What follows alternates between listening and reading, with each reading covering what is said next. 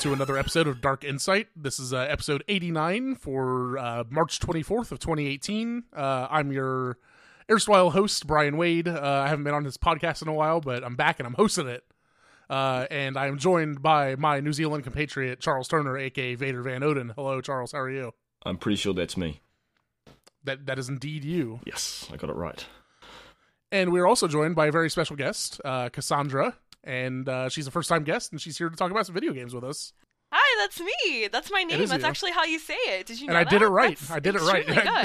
I don't know if you heard. I don't know if you heard me stumble and almost say it wrong. Listeners, it's very important for you to know that her name is not pronounced Kassandra. It's Kassandra. I'm gonna get trolled forever. You're gonna get trolled forever for this. I wonder if it will slip up during the episode, and if we should have a punishment if we do. I'm gonna do my very best. I promise.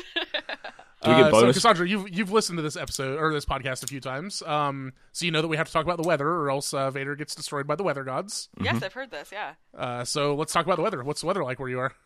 In my neck of the woods? In your neck of the woods. I always think of that because the weather guy over here says, "No, your neck of the woods." Anyway, it's great. It's beautiful outside. It's like 51 degrees Fahrenheit. I don't know what that is in Celsius. It's extremely bright. It probably matters to somebody. Nope. It's extremely bright and not particularly warm, but it's fine. And we just got like a ton of snow on Wednesday, so it finally feels kind of like spring now. It's 10 degrees. That doesn't listen, sound like enough. this is an American podcast, Charles. There are two Americans on this podcast. That means it's an American podcast Taking this week. Over. It's no, there isn't. There's only one. Right now there is. I guess the guest. The host. Yeah, the guest, Charles. Host-wise. Yeah, so spring started on like Tuesday or Wednesday this week was the official first day of spring. Yeah, 21st. Yeah, and it has been very cold here for the entirety of spring so far. It snowed on the very first day of spring, which was fun.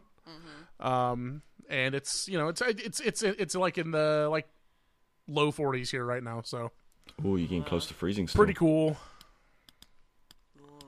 What about you, Chuck? We've had lots of rain. My fish pond's filling up, but it's still okay.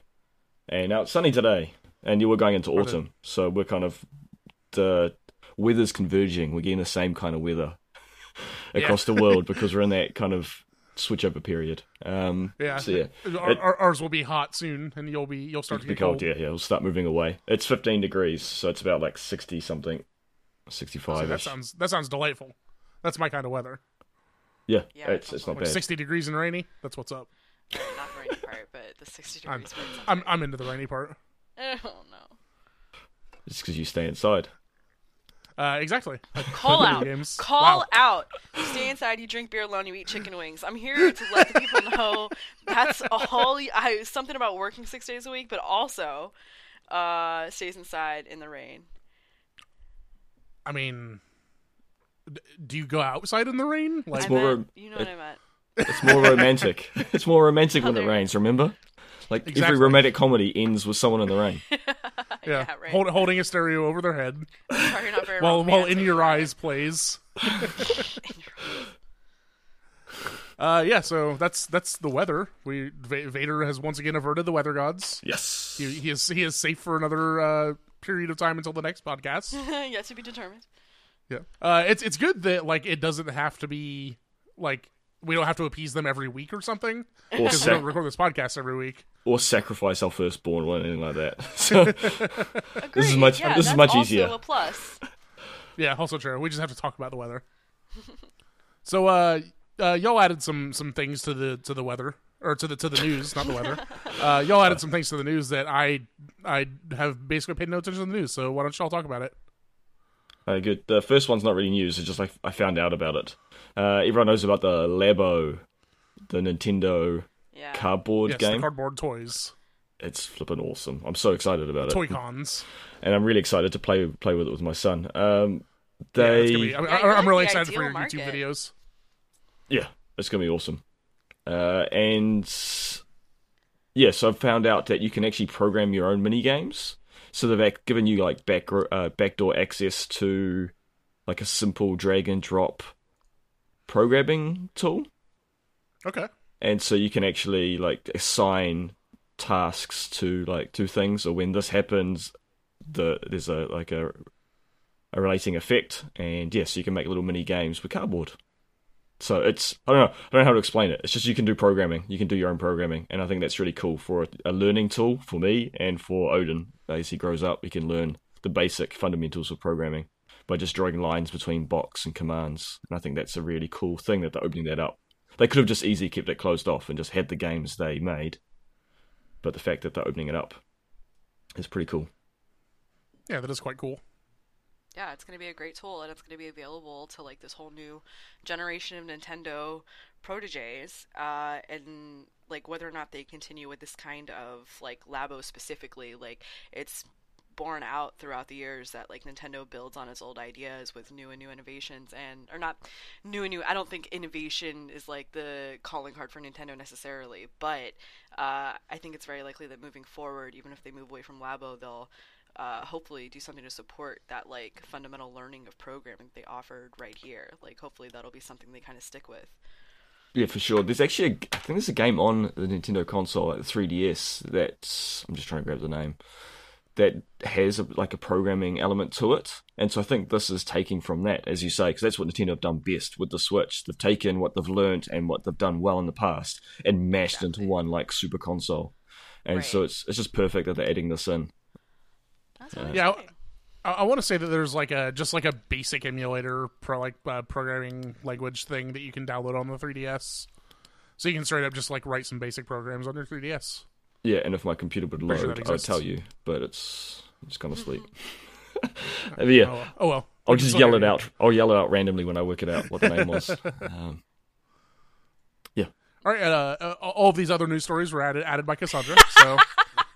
Hello, yes. Welcome to my news show. Hello. I'm going to introduce the new segment, the Kassandra News Corner, where she tells us about the news in the video game industry. I'm really excited about the last piece of news, but we're going to take our time. So the first thing is that PUBG Mobile was released recently in the wake of Fortnite coming out beforehand, because PUBG is now perpetually eating. I mean, Fortnite is perpetually eating PUBG's lunch, which is pretty funny. Yeah, I mean, all things considered. But what I was really entertained by was like when I was on Twitter, I was seeing all these people popping off with like their great PUBG Mobile wins, and I was like, oh, bet everybody's really really raking it in. I guess like mobile is maybe just like a little bit easier, and that's why so many people.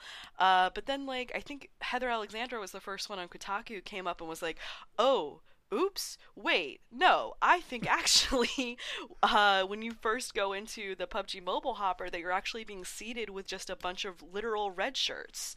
And these are like bots in the game that PUBG has ostensibly put in, if this is true, and I mean it seems like it pans out that it might be, but like they're ostensibly filling up your matches, your first few matches, I think maybe first 10 was the number that was thrown around, filling up your first 10 matches or so with red shirt bots that were dramatically easier to kill. And so that was what was accounting for this large influx of people starting out with this game, both like experienced PUBG like PC players and also just like newcomers to the brand. And they were walking out of here with like chicken dinners and seconds and all kinds of things. And I just thought that was like really, really funny. Yeah. It seemed like every single person that I followed on Twitter was posting about their PUBG Mobile chicken dinner. And I was like, okay, like, there's got to be something going on here. There's no way that y'all are all this good at PUBG on the phone. Yeah. And sorry, go on. Is it even easy to play? I imagine it'd be a nightmare to play on a phone. It doesn't even work on Xbox. I tried to play Fortnite on the phone, and that is a nightmare. So I can't imagine that PUBG is any easier. People have been saying it's usable at the very least, which is already. I mean, I guess more when you're than shooting I a bunch was of bots, expecting. That's better than the Xbox version then. Yeah, yeah. I expect. I mean that, and like also. I mean, I don't know how people are finding the controls once they get out of this like preemptory 10-round period or so where like everything is so easy. But it was kind of like, I mean, if you look at the press release that was originally coming out when PUBG Mobile was announced, I think it was for the actual PUBG Mobile announcement, but I'm not completely sure.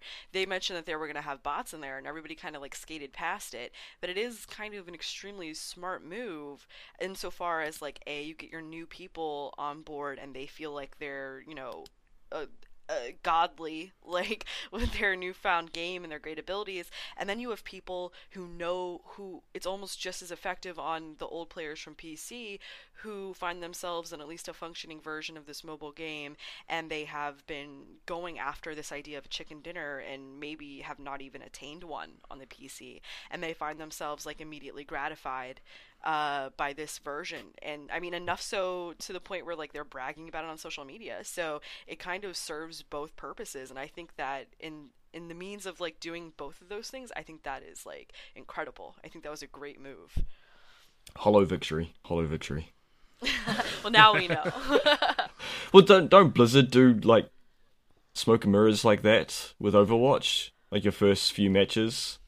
Yeah, I've heard that like they like up the aim assist a little bit so that you like are better when you first start playing these games, and like that's something that a lot of shooters, I guess, have done. Like, yeah, was it? Gears of War was the first one that I think that I remember hearing about doing it. Yeah, I remember when Robert Yang, or it wasn't exactly Robert Yang, but when they were having when there was like that hashtag developer secrets or whatever on Twitter a while ago. And devs were talking about how throughout their games they were doing a little bit of smoke and mirrors insofar as like you were better at shooting when you only had one bullet left or things like that. I mean, this is not fundamentally a new idea, but for the kind of reputation that PUBG had on PC and the how much that fed into how often people kept playing it, I just thought that they could have ostensibly kept that like difficulty up on the mobile platform, and instead they decided to kind of water it down at the beginning. I mean, it sounds like it goes back to a normal like average matches after like I said, like the first 10 rounds, but I just think it's obviously a well-known developer tactic, but I think that it was well done here. How well done is it if now we know? Though? Well, I mean, I think the reason that it stood out so much... If it was so obvious that we just all found out about it. By well done, I mean, like, it got people into it. It got people... What it was intended to do is to have people go onto social media, if nothing else, and scream from the fucking rooftops, hey... Like, hey, I got my chicken dinner. Yeah, and, like, I saw that so much. I don't even follow that many people who are, like, deep into PUBG. Like, that's insane. And so now people are talking about it, and, like, if that is... Like, I consider that's maybe not, like, an altogether win for their dev team, but, like, it's certainly nothing to ignore. I think that was, like... Even if it only lasts like the 1 week before everybody just knows now, like, hey, you're not going to get the accolades you want if you talk about this on social media anymore. Yeah, for my own self, I do have to say that I feel very vindicated because I have 2 chicken dinners on PUBG on the PC, and those chicken dinners are legit. I didn't fight any fucking bots to get those chicken dinners. Right. I killed real, actual human beings. Can that be confirmed now? I'm not sure. I guess not. I guess maybe they were bots. It's cheapened the whole game now because I think it's a little stink that did that. No, I don't think it's cheapened the whole game. I think the PUBG Mobile is probably this whole separate thing. Like it's been out in Australia and like the Asian territories, I think, for a while, and they only released it in the US because Fortnite Mobile came out. Right, exactly. I think in the wake of all of this, like, trying to keep up with Fortnite in terms of just how quickly they're eating up this mindshare, like, even if this wasn't, like, number one integrity move for the devs, like, it's going to keep PUBG in people's mouths, and that is what they're fighting against at this point, I think, is losing out on the conversation being about Fortnite. Even if now the conversation's about bots in PUBG, it's still something. Any press is good press, and they just aren't putting out enough. They don't have like that stream of new content that Fortnite seems to be capable of pushing. Yeah, and for better or worse, like PUBG does not have Roseanne playing its game. Right. And Fortnite does, so I guess Fortnite just wins.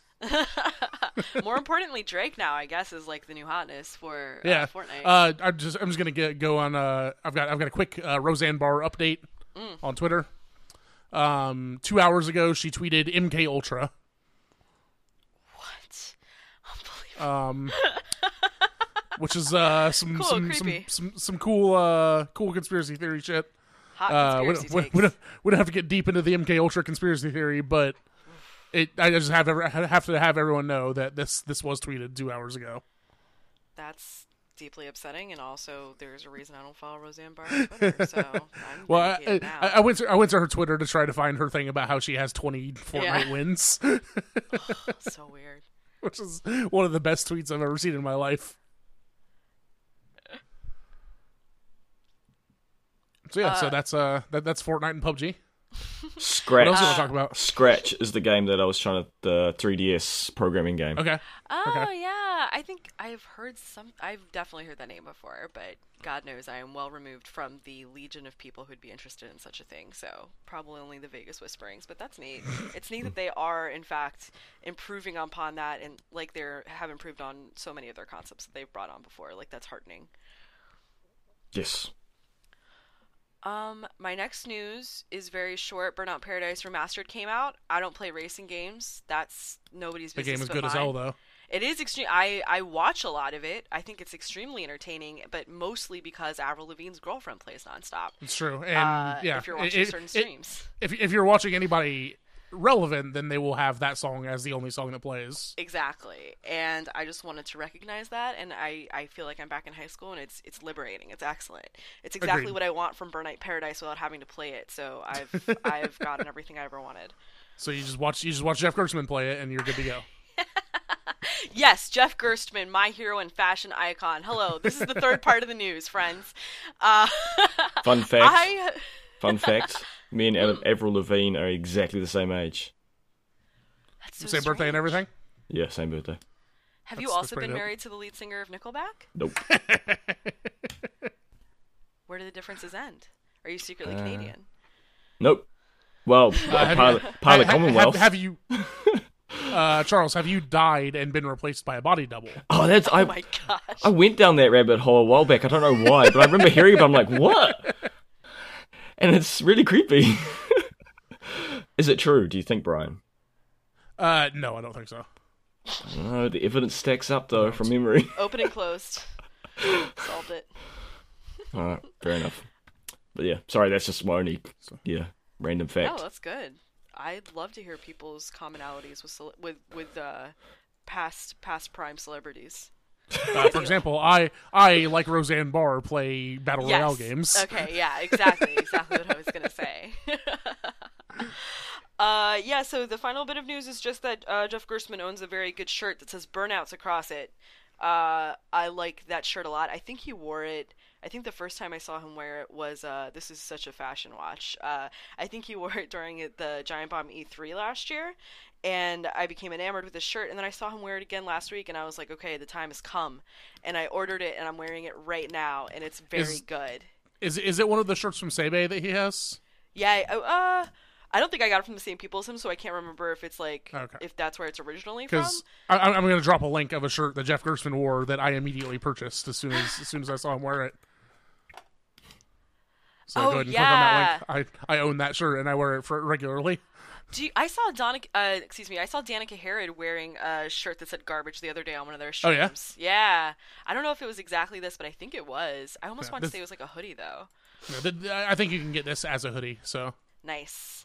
I saw Jeff wear that shirt one time, and I was like, I have to own that shirt, like, immediately. Oh, and now I do. It's not only been one time that I've seen Jeff wearing a shirt, and I'm like, Mama must have. How can I get my hands on this? But this is the first time I've acted on it. Yeah, he wears that one the Nike swoosh shirt where it's like pixelated out. Yeah, like it's being censored. I love that shirt. I want that shirt. It's a good shirt too. Gosh, Jeff Gerstmann, tell me. He's a good dude. How are you doing it? How are you finding him? He's a real legend. His fingers on the pulse, man. I love it. Anyway, I think that's all the news that I have. The Kassandra News Corner has ended. All right. I think that means that's the end of the news. So we can talk about some video games. Yeah. Vader, why don't you start with talking about a video game, because Kassandra just talked a lot. Yes. I'm sure she needs a break. Well, get ready for negative corner, because Sea of Thieves is rubbish. Agreed. It's a terrible game.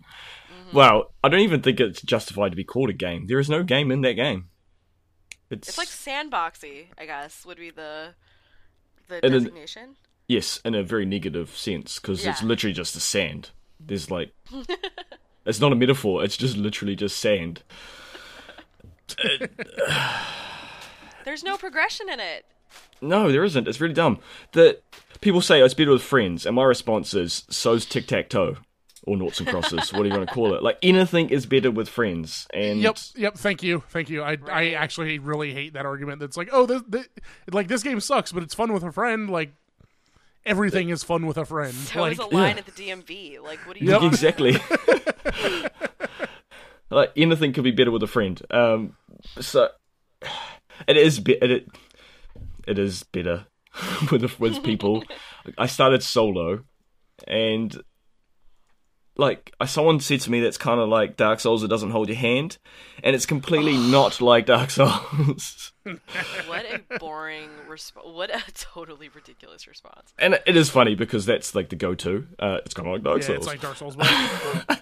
But what Dark Souls does is it doesn't hold your hand, but with very clever level design, very clever enemy placement, it teaches you how to play the game. Like, it puts the enemy facing away from you, teaches you that you can backstab. It places the enemy running away from you to teach you about don't chase people blindly because you want to run into a trap. And it does these things to teach you, and you might not even realize you're being schooled, but you're being very much schooled in Dark Souls tutorial levels. There is nothing in this game. I literally started, and you're in a pub, and it has the look like it's going to be like there's going to be an adventure starting. And I was kind of hyped for this. Okay, I'm going to go on a pirate adventure and have some shanties. Or listen to some shanties. But no, like, you literally wake up and you're just in this town. It did the really annoying thing that the ukulele does. I guess it's related to the same people, Rare. Like, you talk to people and they make just stupid noises instead of actually having spoken dialogue. Yeah. And then the text, it was like this bartender, and I couldn't read it because they were using weird replacement words, and so I just couldn't make sense of what was going on. It's like, I'm not talking to NPCs anymore. So it was dumb. Like, it was irritating right from the get-go.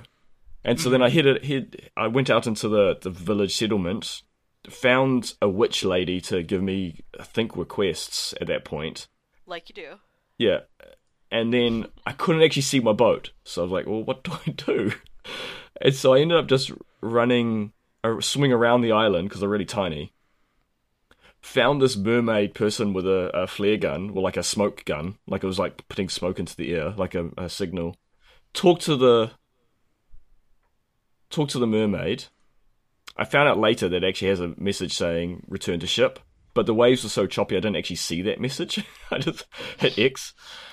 Warped to middle of the ocean.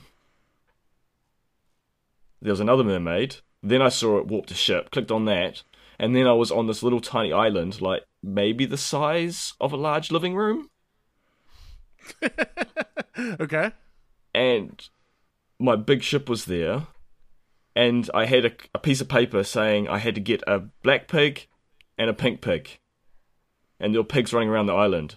So I spent 15 odd minutes chasing these pigs, trying to kill them. It died. But you're not supposed to kill the pigs, right? Well, there was no other way to catch them. I worked out I could feed them, but nothing happened when I fed them. I later found out that there is a way to get cages. But get this. You go to the person, the quartermaster, whatever they're called, get a resource quest, a merchant quest. You got to go to your ship, put the quest on the table, get your team to vote for it, and even if you're solo, you still have to vote for your own quest that you just put down, which is dumb. Then you have to go back to the quartermaster and say, hey, you gave me a quest 10 minutes ago to get to catch a pig or a chicken.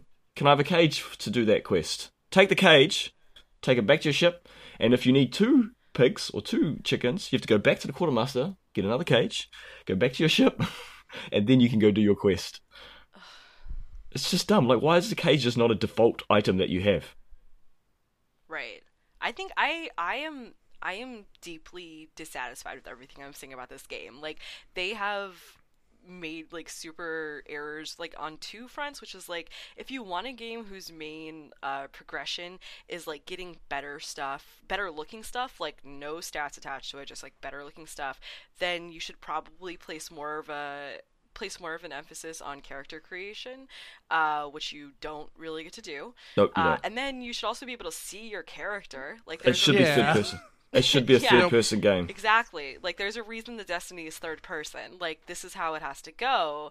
And then, if you're not going to do that, and you don't want to put that emphasis there, which is, like, great, I am very interested in hearing about non-loot-based games at the moment, then, like, put real, like, you put a game into it. Like, the extremely, like, just, what's the word I'm looking for? Just, like, insidiousness of this, like, obsession with, okay, they have, like, a great looking world, and, like, yes, I'm sure it's extremely fun with friends, and when you make your own fun, which I love to do after I spent $60 to pay people who are supposed to make some fun for me, what I really love being told is to make my own fun, and then they just don't, like, the quests don't seem to get any more, like, interesting. Like, you have 3 brands of quests. They seem to increase in difficulty on an axis that is, like, not compelling.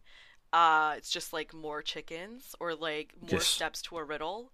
Like, what is fun about that? Especially when, like you described, like, you have to do such irritating things, like having to go back to an island to pick up crates that could have just materialized on your ship when you took the quest. Yes. Like, why not? Yeah, it's a game purely for fetch quest. The game is fetch quest. There's nothing else to it.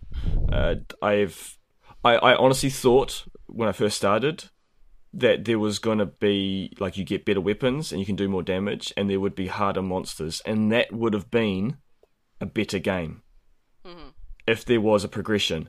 It took me ages to get my first gold coin because I wanted to get my day 1 patch. You can buy an eye patch. You can buy a day 1 eye patch with a 1 on it. And I was really actually, the most fun I had was when I first got my first bounty successfully done. I was like, okay, cool, I've got some gold. And then I had this sinking feeling like, what's the point? It's just cosmetic. And I'm not a cosmetic guy. Like, I don't give a care what my character looks like. I want to enjoy the world that I'm playing in. I don't really care. And then I realized that the only point of spending hours chasing these bounties or whatever the mission is to get gold. And the only reason to get gold is to buy cosmetics. And it seems like the price curve for those things is, like, astronomical. I'm glad you brought that up. So, some of the stuff is not bad, like the personal stuff, but if you want to get, like, cool pirate ships have, like, those carvings mounted on the front of their ship, and they're supposed to bring mastheads or whatever. Yeah, bring good luck, and often like a mermaid or something like that. 70,000 gold coins for one of those. Jesus. The most I've got in one quest is about 600. It seems like they took some of the worst parts of, like, Battlefront 2.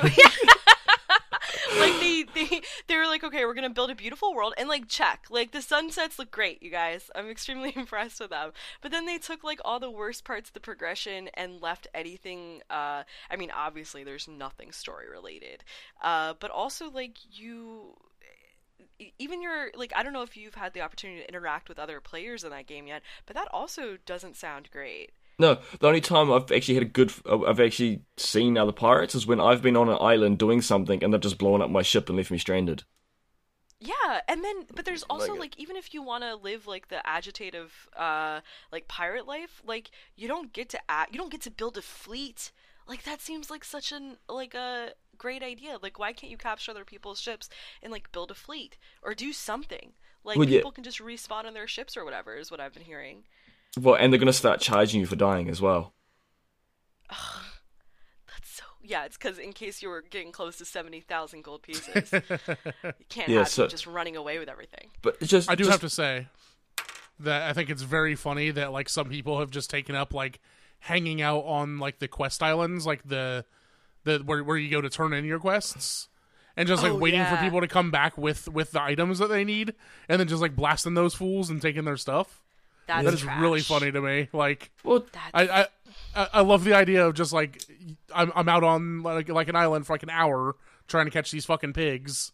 I finally get back to the island with the pigs, and some dude just blasts me and takes my hour of work. That's hilarious. Someone tried doing that. I was actually playing with some people, and someone tried doing that. Actually, it might have been with Mr. Worry on Twitter. Friend of the show. Me and him were playing, and Pete Lawson.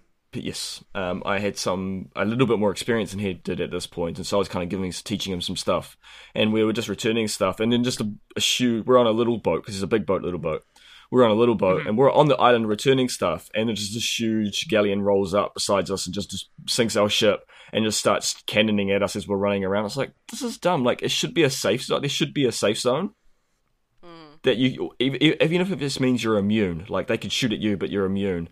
And it was just kind of like, if the missions were fun, and there was a bit of a risk reward, and that stealing was like a risk reward kind of thing, or there was a chance someone could steal your stuff and it was fun, but it's just like, what a dick move. That's what it feels like. You know what's ironic is that Rare was just giving a talk at GDC about how they built certain things into that game to prevent player toxicity. Like, I don't know if you know, like, the brig on the ships, the, like, little prison in the bottom of your ship or whatever, is put there so that, like, if you spawn into a multiplayer match or whatever with people, it's not really a match necessarily, but if you spawn in with other people and somebody is being, like, trash, that you guys can vote and send somebody to the brig. Like, this was, like, an attempt at combating that kind of thing, and yet there's like these wide open just like rips in that cloth where like, or you could just like sit outside an island and farm like noobs who are coming in and don't know that like if there's another ship there, like you're toast, like that's your whole day done. Like that's such a glaring oversight. Yeah, it's so dumb and I love it. Yes, well, I was just trying to explain before how just unintuitive this game was. So when I was stuck on that island right at the beginning, the first thing happened, I had no idea how I got there. I had no idea what I was supposed to be doing, except I had this piece of paper saying, catch these pigs. And then I was like, standing around like, what the heck do I do? And then I hear this voice, and it's like, pink pig. I'm like, oh, my character talks. Maybe because I'm sitting around, it's trying to give me prompts. I'm like, that's cool. And I realized it was just some other dude on the voice chat that had got into my game. Oh, okay, my character says I should go get a pink pig. Nah, it's just this other fool who is also trying to figure this out. Yeah, and they were like, what do we do? And there was like 3 of them, and I thought they were buddies, but I think like 2 of them were, one of them wasn't. And they're like, what are we doing? And me have no clue. I'm like, I found a mermaid and got on this island somehow. And they're like, okay, I'll go look for a mermaid. Where is it? I'm like, just swim around the island, you'll find it. And I'm like, oh, found it. And then they just suddenly appeared in front of me. It was just so dumb.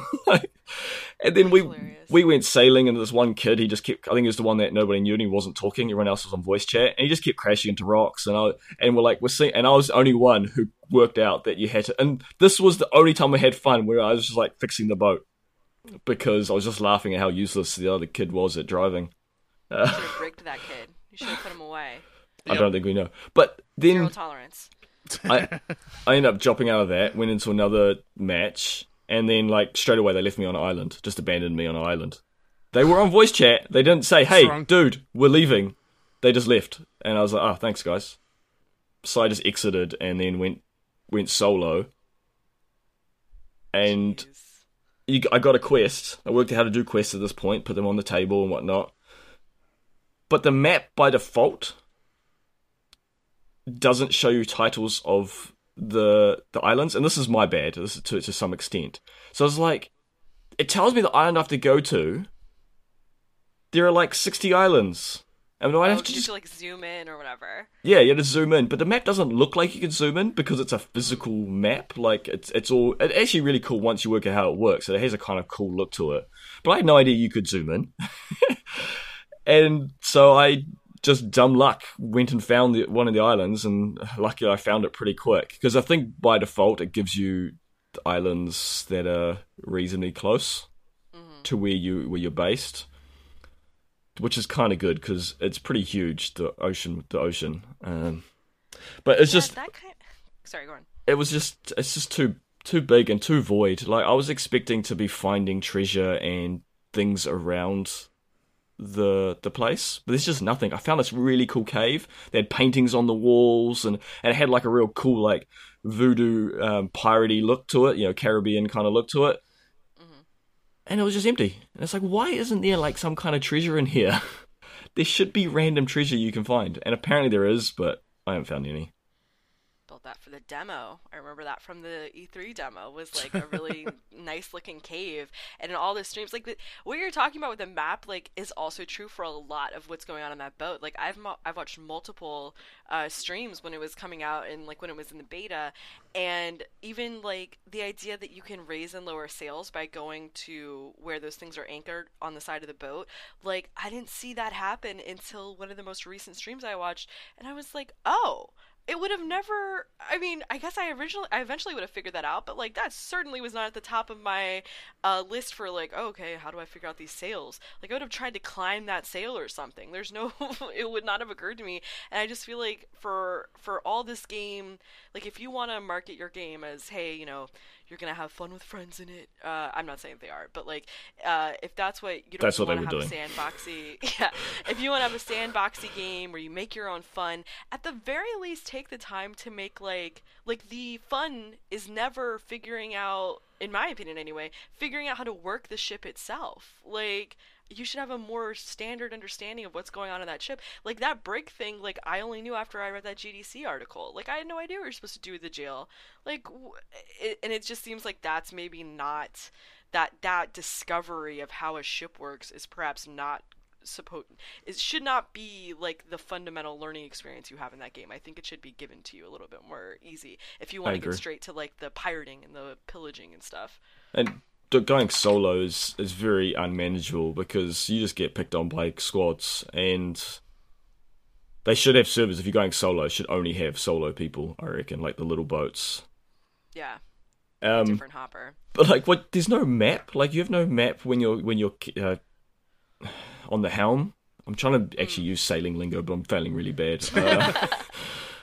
Boats. Sails. Which one is starboard and which one is port? One of those is a wine, and I feel pretty confident in that. Yeah, so I bet there's a wine called starboard too. But if you're Kassandra, you compared this game like just very briefly to Destiny, and that's a thing that I remember hearing a lot. Like before this game came out, is everyone thought that it was Pirate Destiny. And I wonder if a little bit of this, like, not obviously, like, this game just doesn't seem like it's very good. Right. But I wonder if a little bit of this is also, like, being fueled by, like having the wrong expectations of what this game was going to be. A little bit. Because yeah, I thought that it was going to be Pirate Destiny. Like, that's what attracted me to it in the first place. And, like, I'm glad that I didn't buy it, because obviously that's not what I'm getting. Well, see, Monster Hunter is Monster Hunting Destiny. Yeah! Sure. Oh man, hold on. Sorry, go on. I mean, Destiny is Monster Hunter with space guns, actually. But Monster Hunter is OG Monster Hunter, OG loot. Yeah, exactly. It's a good game. Yeah, I don't know. I wasn't that excited about it because I'm Vita Van No Mates. Remember? Yes, very true. So I often don't play online games with people. It doesn't work out time zone wise, whatnot. And so I wasn't that excited about this game. So I had very little expectations. I didn't play any of the betas. I was excited because I wanted to turn on my Xbox for once in its life. And this is, I saw an article talking about how this is kind of showing of what the lacking of content in this game is what is I guess a metaphor for Microsoft's lacking in content in general. Yep. And I don't know if you heard, but the Xbox is one of the most powerful systems available. It's super powerful. Later, so it's weird that you would not acknowledge that at the beginning. It is weird that we know. Can I make a confession while we're talking about turning on our Xboxes about what I use my Xbox for more than anything else? Doorstop. Coffee table. I use it for the CW app so that I can watch Riverdale when I miss it. That's very good. Because there's no CW app on PlayStation. That's fair wild. enough. There's no giant bomb. Oh, I'm sorry. I've used it for Netflix. I've used it for Netflix. Or actually, maybe mine just doesn't work. Sorry. Anyway, Charles, continue.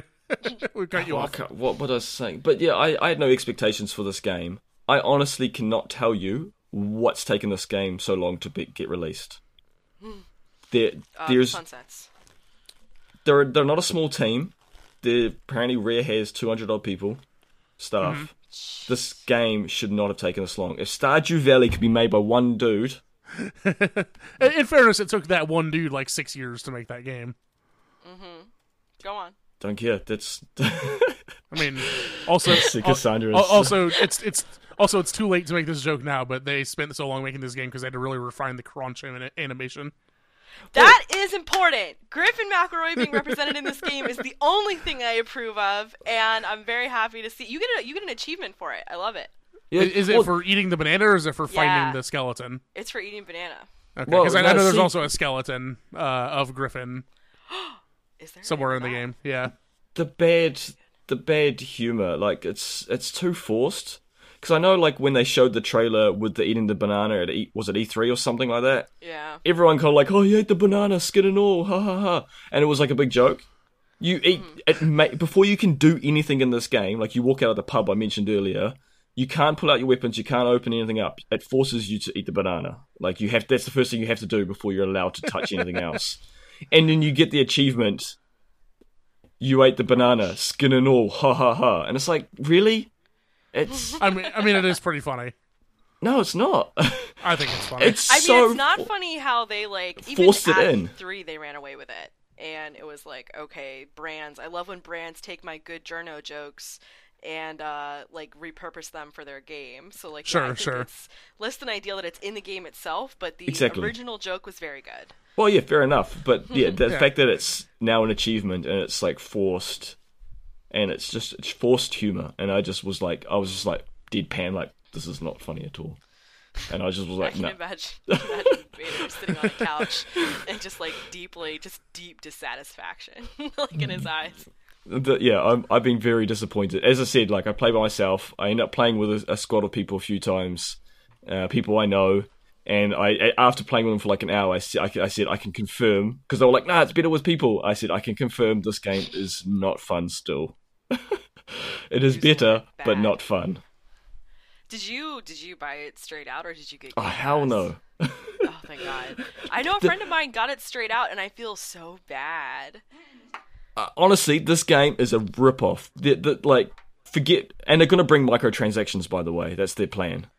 Of course they are. I mean, look at that doesn't surprise me at all, because that entire game is set up in such a way as to make everything incredibly irritating, so that you can pay to make it less irritating, get your fancy watch if you can honestly get any kind of feeling of accomplishment out of that. Bad. Like, ugh. And the really sucky thing is that I know most of this money's gone on marketing. They have marketed this game through the wazoo. Like, at PAX Australia last year, they rented a sailing ship, where people could go to and they chucked on like 10 screens, and they'd have people go on the boat to play the game.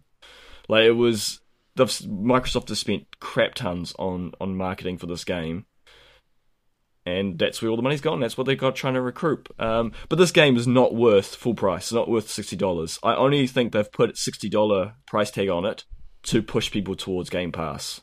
It's a business decision, because people look at Game Pass and go, okay, I can spend $5 a month or whatever it is and get this game right up. So I just did the 40 big headliners for that service, because that was like a recent thing, right? Yep. So this is the first new release that's gone straight to Game Pass, which also means they probably know it wasn't a very good game. I don't know. There's some cynicalness in there for me, but it's. It's gone straight to Game Pass. They put the price up high, so people go, okay, I might as well get Game Pass, because you could get a year's worth of Game Pass for the price of this game. So, yeah, I don't know. I just did the 14-day trial. Smart. And I haven't up to date. Hot press. I've got a breaking news alert. Okay. Wendy's, known providers of square hamburgers and delicious spicy chicken sandwiches, has dropped a mixtape. It's called We Beefin'. There are 5 songs on this mixtape. The 5 songs are titled Twitter Fingers, Holding It Down, Rest in Grease, Clownin', and 4 for $4. I have to say I'm a little disappointed with the titles of the songs. Not enough puns. Really, the only good titles are Rest in Grease and 4 for $4. That's all for my breaking news alert. Wendy's has a mixtape. I heard about this the other day, and I as I've told all the reporters that have called me, I don't have any comment on it. Yeah, I don't have a Wendy's here. Oh wow, what a beautiful life that must be. I never go to never mind. I don't have a comment, and I will not talk about Wendy's. You all need to come down to New Zealand and try Burger Fuel. That's some good burgers. Burger Field? Fuel. Like fuel. Oh, fuel. Yes, what if I want to go to Hungry Jack's? Is it Hungry Jack's where you are, or is that only in Australia? That's Australia. Okay. Is it Burger King in New Zealand? Yeah. Burger King's awful. Okay. That's funny. Yeah, Burger King is awful. We just go for the correct. frozen Fantas and frozen Cokes. What's this other game on your list? Oh, yeah. Vader? It's one of the free on PlayStation Plus. So I spent ages Ah. in Sea of Thieves. I was salty about that. Salty seas for Sea of Thieves. But Bombing Blasters is a complete rip-off of Bomberman, but it's still fun. Sure. As those games usually are. Yeah, I haven't played Bomberman since my iPod Nano. And no, I did not misspeak. I did have it on my iPod Nano. That's wild. I loved Bomberman as a kid on the Super Nintendo. My neighbor had it and would go play it like for hours and hours and hours. Had all the strategies. Y'all ever play that Xbox 360 game Hexic? Nope. No.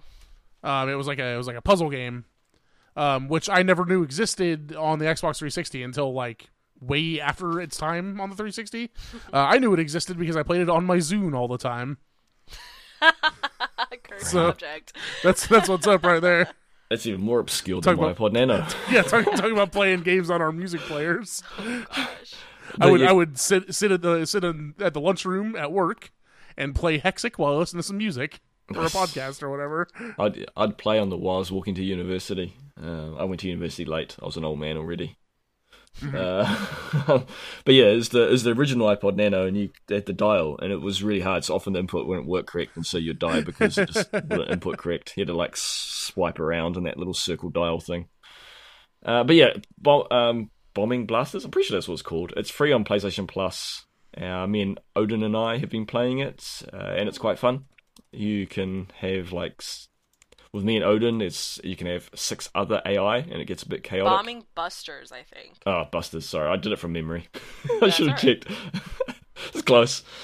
But it is a direct. You get all the same abilities as you do in Bomberman, like that I remember.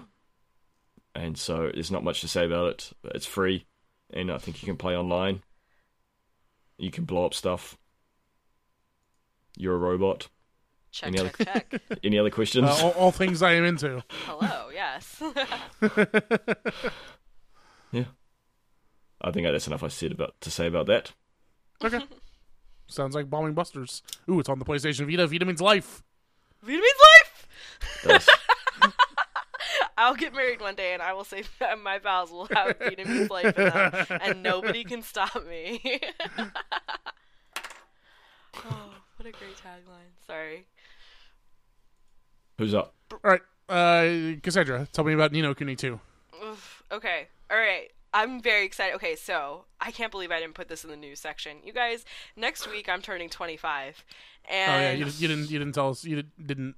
I can't believe You told me to put this in the news section, and then I gave you access exactly, and then I to the totally news section, forgot. and then you didn't do it. Great news, everybody, and I'm dying to hear. I'm turning 25 next week, and as such, I got to solicit my sisters for video games because that's what you do on birthdays.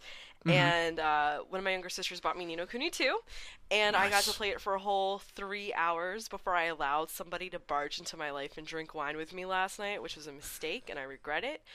But from the 3 hours that I played, it is extremely good, and I'm very happy with it, and it is definitely 9 out of 10 game. Thank you, Polygon. Sorry. But, like, it's very good. And, so I played the first one a little bit, probably, like, 15 hours on the PS3, and then I had to give that PS3 up because it belonged to my other sister, so I didn't get to finish it, but I was always really into the art style. In the first one, it was much more hand-drawn Studio Ghibli style. This one, it's not a formal alliance with them, and the art is decidedly more, it's still, like, the essence of it is there. It is more in, like, I guess, like, in engine is what you would refer to it as, like, very 3D modeled as More opposed roundy. to hand drawn. You can tell it most, like, with the characters themselves, but, like, the rest of it, like, the backdrops for the towns and things look so far very similar. I mean, I've only been in the overworld a lot, so I can't necessarily speak exactly for the towns, but, like, the spirit of the thing is maintained. And they have a new battle system that's not the same turn-based combat they had from the first one. It's more just like active hack and slash, but they have a really, like, neat and kind of deeper than expected just like switch off mechanism where you're, like, constantly charging up different weapons that you have and unleashing, like, better attacks when they get to a certain point. So that's, like, it I'm very much a big fan of turn-based combat. Almost all the games that I play are turn-based, like, if I'm having the best time of my life. And so the fact that I'm into this kind of gives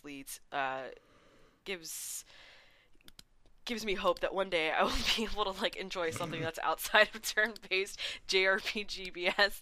But yeah, I'm having, like, a lot of fun with it, and it's very nice. It's, like, very sincere, which is to be expected. Like, it's very much a child's game. In terms of, like, the delivery. I mean, some of the like the action and, like, the just some of the events are certainly not, like, G friendly, but besides that, it's obviously told from a childlike perspective, and so it's nice in that way. It's very, like, reassuring, and I'm just, like, really enjoying it a lot, and I hope you both get in and play it very much. That's that. Yeah, I want to. Did y'all know that Razer has a cryptocurrency? No. Everyone has a cryptocurrency. So I'm telling you this because I was made aware by one Wario64 on Twitter that Ni no Kuni 2 was on sale on Indiegogo for $50.99, which is a little cheaper than the normal price for a Steam code. So I went to investigate, thinking about purchasing this game because you were talking about it. And then Indiegogo informs me that if I pay with Razer Z Gold, I get an extra 10% off on store deals. Jeez. So I went to investigate Razer Z Gold, which is, quote-unquote, the unified virtual credits for gamers. Pay securely across an increasing number of games and platforms that accept Z Gold. Wow. So that's a thing that you and our podcast listeners now have to know forever. Did you hear that slap? That was me face palming. That is, we all just replaced something important in our memories with that information. But yes, I want to play this game. I played it at PAX last year. Me and my son. Yeah. And from what I understand, there's multiple different types of combat as well, because he did his big, huge battle scene, and I did more of what you talked about in the combat. Oh yeah, I mean, I think I want to say I remember when they were doing the demos or whatever over at they had it at E3 last year too. Over here, I think they were showing some of the bigger battle. So there's a couple different things, right? So inside of, like, your normal battles, you also have higgledies, which you can activate, and they kind of show, like, a circle around them, and then they do, like, a specific thing depending on what kind of higgledy they are. So those look like, from the perspective of somebody watching, they look like more like AoE kind of things. Mm-hmm. And then they also have the overworld skirmishes, which I haven't gotten to yet, but I've seen, where it's kind of like you have different sets of soldiers around you that are good at different things, and you're trying. It's kind of like rock paper scissors, where you're trying to put the strong ones against your enemy's weak ones, and you can rotate between the two. Yep. And that's like base defense kind of situation. I don't know which one of those your son was playing, but there are definitely multiple different kinds of combat. I like that because I really like Suikoden, which is an old RPG. I really like when RPGs have that grander scale, because most can be quite micro. You're saving the world on a very micro level, where it's kind of not really how it would happen. So I really like when Suikoden was really cool, because you had the micro stuff where your main squad were going and doing things, but then you had this huge army you were building to fight on a grander scale in big scale battles. And how you prepared them was how well you did. And so if they have that, it sounds like they have that in this, which is kind of exciting. Yeah, it's unclear to me how you kind of I think you gain a certain kind of like special like king currency that you may use to maybe buy different battalions for that overworld thing. That's kind of how it looked to me. But I will say the thing that I am looking forward to most about this game is getting into the kingdom builder like sim, basically, where like you're like setting up a new kingdom, and you're investing basically your king XP or whatever into different buildings that then improve your weapons, and improve, just like give you the resources that you need. I love Sims. So I like simulations of a lot of kinds.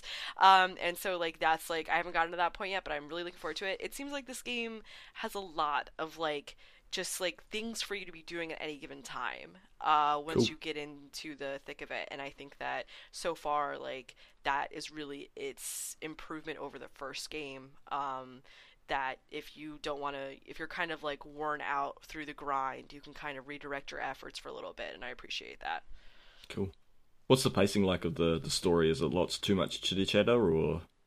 Well, since it's the beginning, I'd feel kind of unfair, like debating, because it may be that it's like very heavy at the beginning and kind of thins out over the course of the entire game. So far, it's been like pretty constant. Like I said, it's only like the first 3 hours, so you're kind of constantly walking into cutscenes and things like that.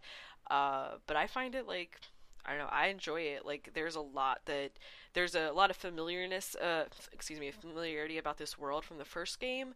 But since it's from like kind of a very different perspective from the first game's protagonist, it really like fleshes out more, and so far I'm like really enjoying that. It's like the Studio Ghibli movie it is intentionally looking like I feel like I've kind of met like a few different factions of people, and that's been pretty fun so far. Nice. My other games, these are okay, so actually I'll talk. So I got Bloodborne from PlayStation Plus this month for free. Good. Yeah, like what a crazy deal that is. Yeah. I've been thinking about buying it for a few months now, because certain people keep like shouting at me over the internet that it should be played. I don't know who that might be. I don't know. These are not my kinds. I am not a throw yourself against the wall until you figure something out kind of game player necessarily. I've played this game for, well, one of the reasons I actually really got into it was because Waypoint was doing some streams lately where Donica and Natalie were doing it, and I'll tell you, man, representation in games media counts. Like seeing women trying to play, I mean, it's very successfully playing, like very like Donica does visceral attacks like nobody's business. Natalie's in there just like making gains like all the time, and it matters. Like it's really exciting to see, and it finally kind of pushed me over the edge of like, no, like this isn't just something that like all the guys I know in my life are constantly throwing themselves at. This might be something that I might be able to entertain. And out of all like the Soulsborne games, like Bloodborne was always at the top of my list in terms of trying out. Like the aesthetic is very interesting to me, and I knew that there was a lot of like, I even watching other people play it, I'd always been really interested in like the plot that was being offered up in terms of like item descriptions and things like that. Yeah, so Bloodborne is also the Souls game with the most like explicit plot, which helps. Right. And so seeing them go through it, especially the beginning parts, I finally felt like because like I've glanced at guides before, and certainly there have been plenty of streamers, both men and women, streaming this game for God knows how long. But I didn't have a connection to those people, and I did with Waypoint, and I finally like really paid attention, and I felt confident enough that I could get through like this opening, just like the introductory bits, like just getting to Central Yharnam and figuring out like, well, what happens if I go this way, and understanding more of like how shortcut systems work, and understanding more like of how blood echo preservation is going to work throughout the game. Like those were things that really did not click with me, and so now I've played about 30 minutes of it straight up and down before I was just like, okay, this is not the day that I actually set out for myself, so I have to get out of here. But I had a good time, and it definitely doesn't seem as impossible to me as it generally did before, and I still don't know that it's going to be something that I'll be able to like pour a lot of time into, especially when like, I don't know if you guys know this, but it's the best time to be a gamer. And I just, there's like so I have many heard that. games. Yeah, I don't know if you've heard. There's just so many games that are like more closely wick to my realm of interest. Not the least of which is Ni no Kuni, but also just like Monster Hunter wicks much closer to my interest. Stardew Valley and just other games are much closer to what I like to relax with. And so, but knowing that I can go back into that and kind of try it out, I'll probably gonna wait till like there's people around. I think that dynamic of having people in person with you to kind of like bear some of this terrible frustration is something that I would really appreciate in terms of that game. So that's something I kind of have on my back burner for right now. And then and I have offered my assistance. Yeah. I don't want anybody to play the game. I will always play Bloodborne anytime anyone asks. And I told you. I told you like my only problem with that. I know. Like, people said that with Monster Hunter 2, and I appreciate it, but like, if I'm gonna play a game, like I don't want to feel like I'm being carried through that game. You have to look cool. You have to be the cool one. You don't want to be the lame nerd that doesn't. It's not even necessarily that. It's the satisfaction you get out of like learning mechanics. Like that is what playing the game is. Yeah. So I've always kind of buffed back at that kind of thing. Yeah. I always do beat all of the bosses in this whole game solo before I summon for them. I will get summoned for them all day, but I will not summon until I've beaten them solo. I'm playing offline. I don't want anybody popping up. I know that it takes steps, but I'm not taking any. I'm not giving anybody any openings. But besides that, I've also, like I said, I play a lot of Monster Hunter and Stardew Valley on the regular. I got Stardew Valley on Switch. It changed my life. If you want to know about that, you can pop into my DMs. No, but the newer things, I got the remake of the Radiant Historia on 3DS. Yeah. And you've played this game before, right? So I played the original, and I own the remake, but I haven't really booted it up much. Mm-hmm. Radiant Historia is like, It is the I guess like the way I try to sell it to people is it is the modern heir apparent to Chrono Trigger. I don't like that sounds right. It's it's a time travel story done well, and like the time travel makes sense in Radiant Historia. Yeah. And that is like a big deal because Chrono Trigger, like legendarily one of the best games ever. And so it's hard for me to invoke that name, but it's like that's the name to invoke. Like, if you like Chrono Trigger, you should play Radiant Historia. Yeah, I never had the pleasure of playing Chrono Trigger. That's my own failing. But I will say is that I was taken aback by how well the time travel is done in that game. Like, It is everything you would want out of that mechanic, and it's extremely satisfying as a result. I never played the original one, so I don't have any baggage insofar as like which has done it better, which quality of life improvements and things like that. But I really appreciate it for the same kind of reason that I appreciate the different the different combat things, the different things you can do in Ni no Kuni 2. Mm-hmm. In Radiant Historia, if you're bored of something, you can almost always switch to the other timeline, and I adore that. Like, I love being able to kind of switch in between and pick up loose ends as I want and everything else. So that game's been treating me really well. So I have a question for you. Since you're playing the remake, are you playing with all the combat and stuff, or are you playing just the story mode? Oh, I'm playing with all the combat, yeah. Okay. Because I'm kind of curious, like, I kind of want to go back, like, that's the thing that's really nice for me, is since I've played this game before, I kind of want to go back and just play just the story mode, which apparently, it seems like it's like, whenever you run into an enemy, you just one-shot them.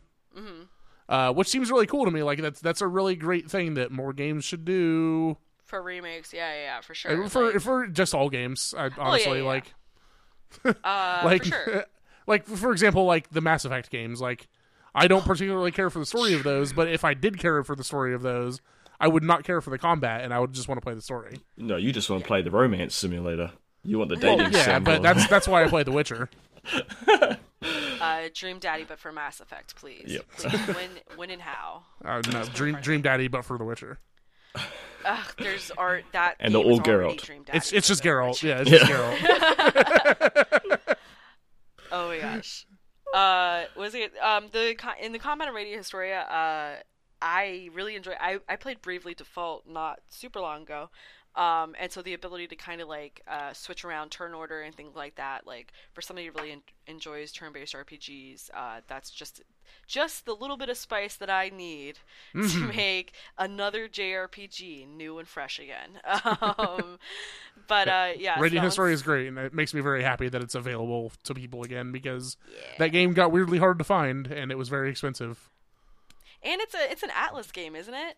Atlas publishes it, I believe. I don't know who developed it. God bless Atlas, and also I'm playing Persona 4 again. I'm sorry, everybody. Persona 4 Golden. I am, in fact, playing that again. Oh, it's co-developed by Atlas and Headlock. Anyway, yes, Persona 4. Persona 4 is a good game. Mm-hmm. I'm not going to judge. I wish I could get my life together. That's all. I wish I could stop playing Persona 4 just up to the point where I save kanji, and then I'm like, yeah, I'll get to this. But mostly I just wanted to make sure kanji was okay. But yeah, that's me. That's all the games I've got. I'm gonna, as soon as I get out of here, I'm gonna go play 16 hours of Ni no Kuni, and I'll have a lot more feelings about it. That nice. sounds like a good plan. Yeah. Well, I guess that leaves me to talk about some video games. Here we go. So the last time I was on this podcast, I talked about my feelings with The Witcher, about The Witcher. Oh, have you played The Witcher? No. We haven't heard about it, Brian. I don't know. I'm not familiar with that game. Charles, did I talk about Hearts of Stone? I was in the middle of Hearts of Stone. Right? You were just starting it, I believe. I was just starting it. Okay. So I have obviously since finished both Hearts of Stone and Blood and Wine, both of which are outstanding. Hearts of Stone, like, everybody seems to like Hearts of Stone more. I think I actually fell more into the whole. I fell more into liking Blood and Wine more, and I think a large part of that is because I spent so much time with Geralt and like with these characters, like his like. I cared about him so much that I just wanted him to have like his happy ending, and that's what Blood and Wine is it's the coda of the Geralt story. Like the story, like this is a spoiler, I guess, but Blood and Wine ends with Geralt at his new home on a vineyard in this beautiful southern France, basically fantasy southern France. Who's his girlfriend? People want to know. Yennefer, of course. Okay, all right, okay. There is no Brian, other choice. Spoilers, I'm just starting the DLC. There's no other choice. But boy, like I had real feelings. I had real feelings at the end of that game. Like it just made me happy to see that Geralt was happy. Like, and he was finally able to settle down. And like it's like a constant refrain throughout that game, and like you see it happen over and over in the game, is that no Witcher ever dies in his own bed, and I like the idea that Geralt is going to get to die in his own bed. Is that the real tragedy, though? How is it a tragedy? I don't think it's a tragedy at all. Well, isn't every warrior's dream to die in battle? I don't know. Like right. I think he's just old and over it, and like he's like he and Yennefer have finally like come together, and like they're like. You know, they're happy and they do their thing, and I get it. I almost asked you where Ciri was because I just want you to tell me the whole game so I can just skip it. Don't tell me where Ciri is. I'll figure that out. Well, because I get that, but it's as the saying goes, it's better to burn out than fade away. You know, I don't know.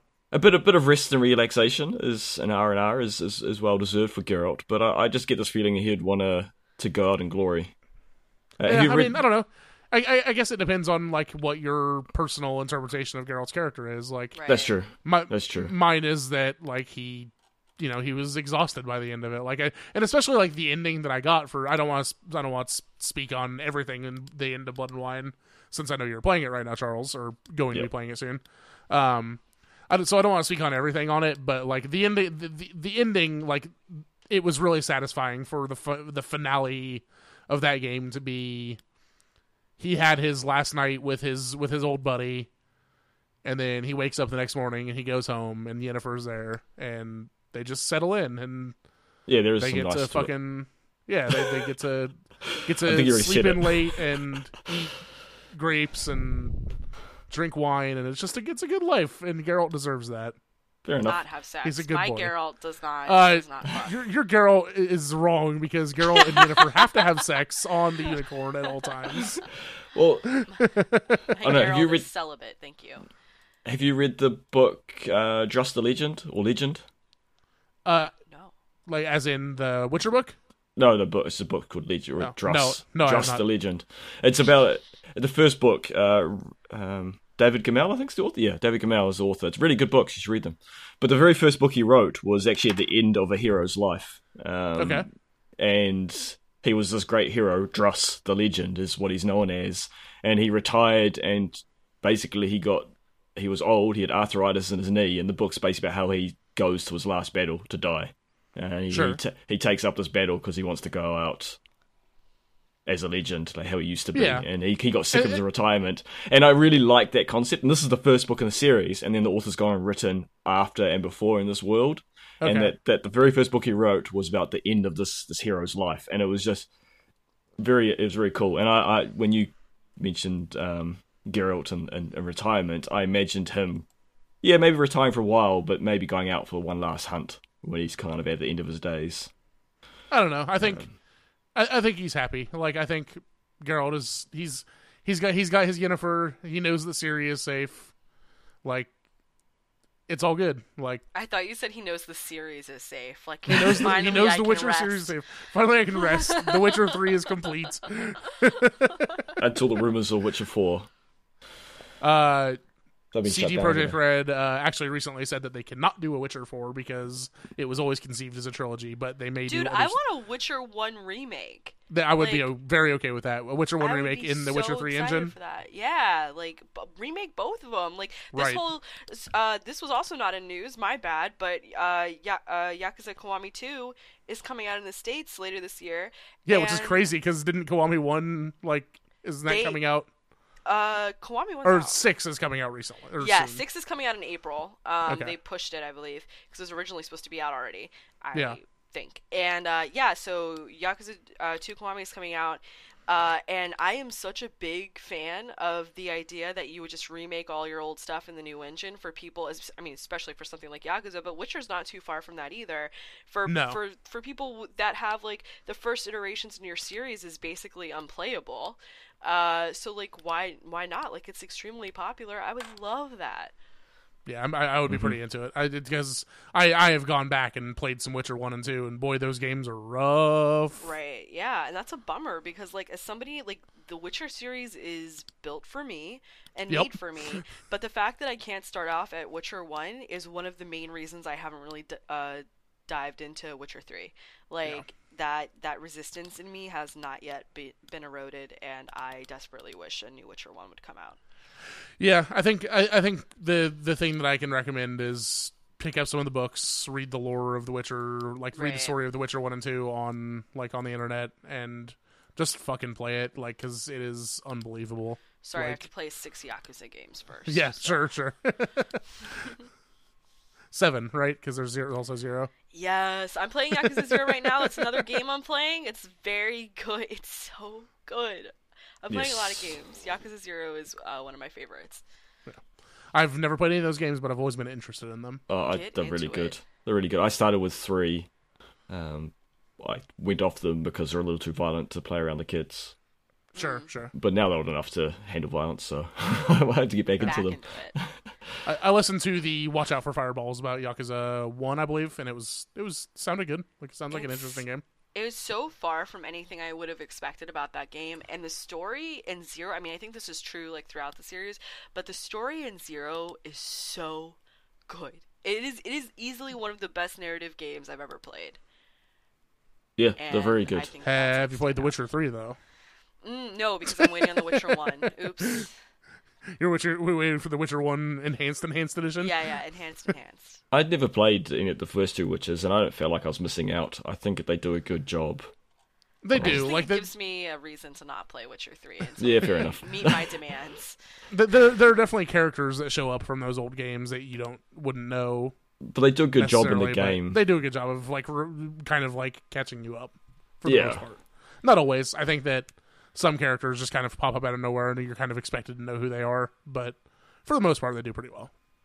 And plus, it's really become just The Witcher. The 3 was hidden in the logo, so... Yeah, that's true. Doesn't count. It's just The Witcher Wild Hunt. There's no 3 really. Yeah, and they did that to try and show people that you don't have to play the others, which makes sense. Mm-hmm. Not convinced. Do it. I want. There's so many games to play. Listen, that's the environment we're competing in now. Like Witcher 3, there's so many games that I can play from the beginning right now, and if that's something that I want, like you guys, Cyberpunk will be out eventually, and after that, you're gonna need something new. And I'm saying it should be Witcher. Yeah, fair enough.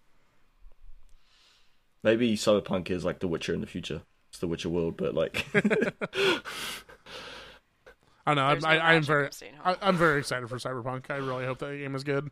Like especially now, like now that I've absorbed myself into The Witcher 3, like anything that they ever make in the future, Yeah. I'm gonna be head in, diving in head first. Yeah, they've Are you done playing themselves anything proud. else? So I started playing in my continuing quest to play old games, and by old games I just mean games that people aren't talking about anymore.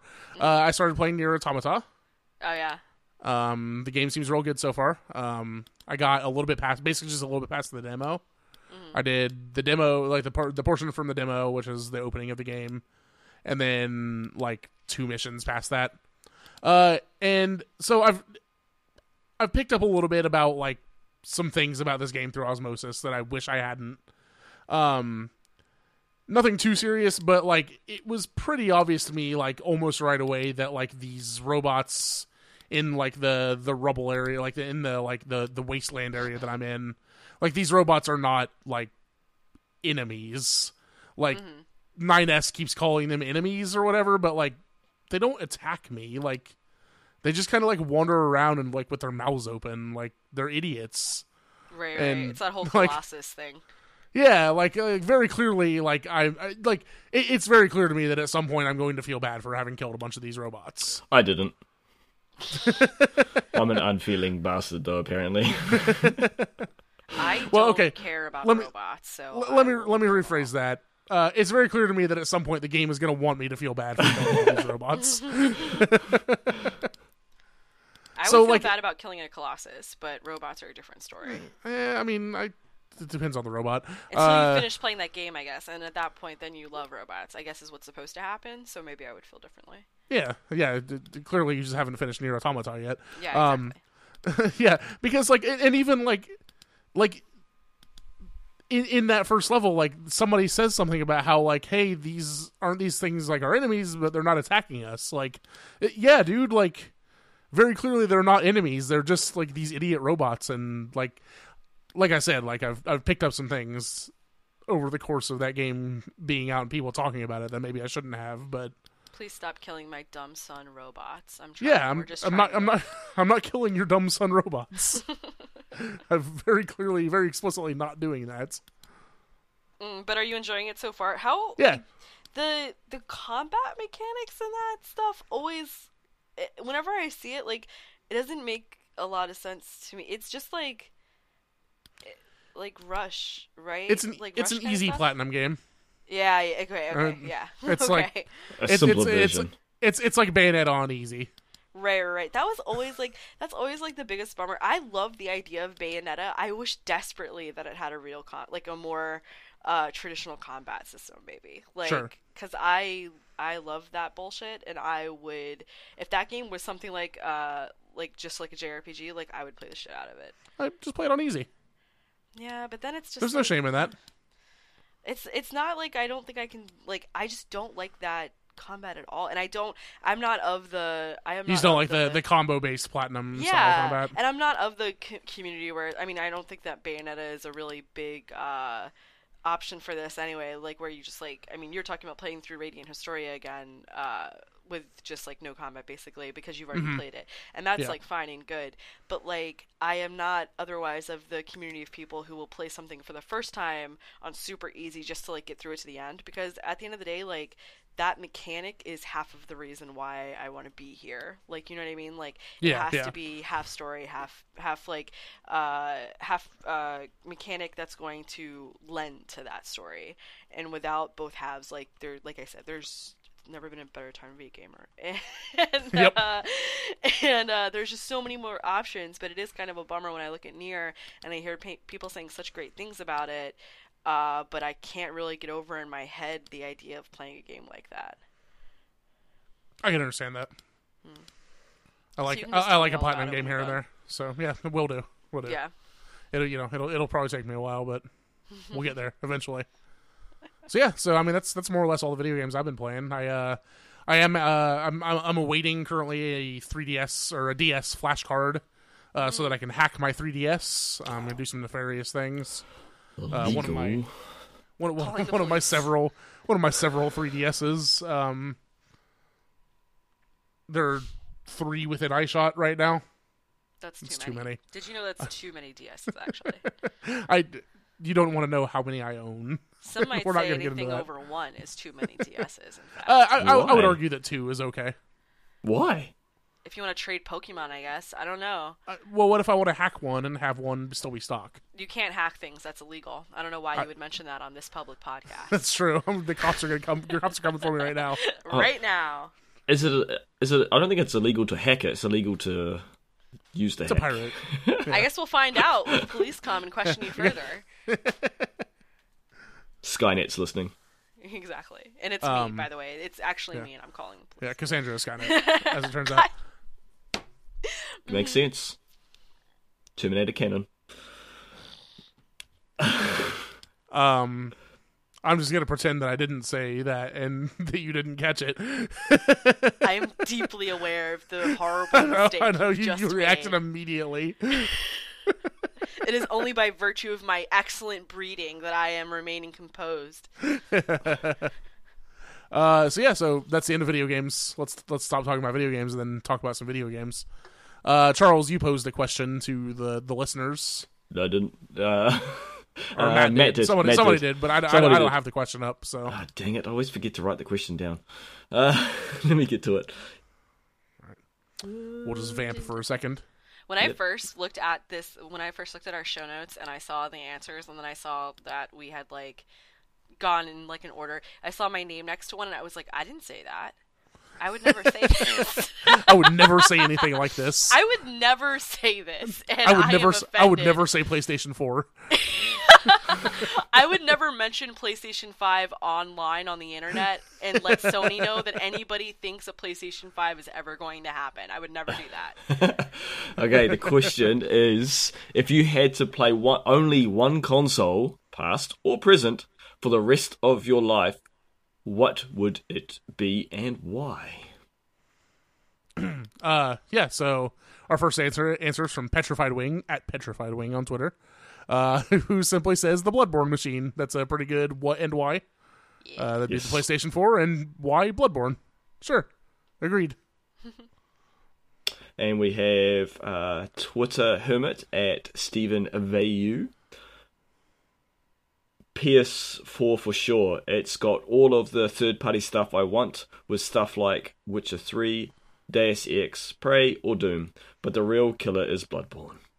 I've had the platinum for over a year, but I just started another run through the Chalice dungeons, and I couldn't be having more fun. Y'all, Bloodborne is so good. This is some kind of cult that I wasn't aware of. Yep, we are. Kassandra, did you know that this podcast is named after Bloodborne? No. That's where the insight came from Bloodborne. Like the dark insight is like Dark Souls, and insight is a thing from Bloodborne. So. Oh God, no, I Yes, we're nerds. Oh, no. Okay, next is Chris at Baller Swag Sword. Shocker. PS4. Bloodborne is the one game that I can envision playing for the rest of my life. But if there is a PS5 remake, cursed thing that they just mentioned, I'll switch to that. Listen, you can't go around saying PlayStation 5 on the internet. I don't know how many times I have to say this. Every time Sony gets a little bit stronger, they add one more people to their hardware team. And I can't have that happen. PS4 is all I ever want to own. And this is me. Chris just wants a PS4. But me, personally, never say PlayStation 5 on the internet. That's against the law. You just said it like 4 times. If it was Beetlejuice. I am Skynet, and I can remove this after the fact. That's not the point. As she says that, she erases the mention. Exactly. What nice. you're talking about. Nice. Ghosting it. Nice. Okay. We've got Michael Prin coming in at Michael Prin, Michael_Prin. PS4. So we've got... What are we, 4 for 4 on PS4 so far? Yep. The user-friendly networking is awesome. The software itself adds good features regularly and rarely has issues. Finally, the weekly sales are great for getting both big AAA titles and small indies. I could probably play it all my days and never run out of games, but he would just play Warframe, so it doesn't matter. Because if there's one thing I know about Michael Prin... out now. Yeah, the Danny O'Dwyer one. Yeah, do you know Danny O'Dwyer lives in Maryland? I didn't know that, because you told me that. Yes, I think about it all the time. Danny O'Dwyer is so close. Danny, please, if you need anything ever, I know you're listening. He's definitely listening to this podcast. Let me know.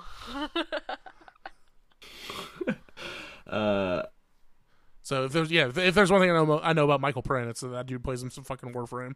Yep, he's a pro. Crypt of the Necrokyle at Kyle name. Kirk. Yeah.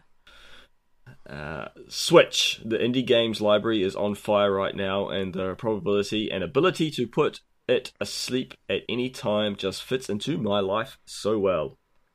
Woo. And we got a follow up from Thrinza at Thrinza, and he just did the arrows up. He just agreed. He agreed. Concurs.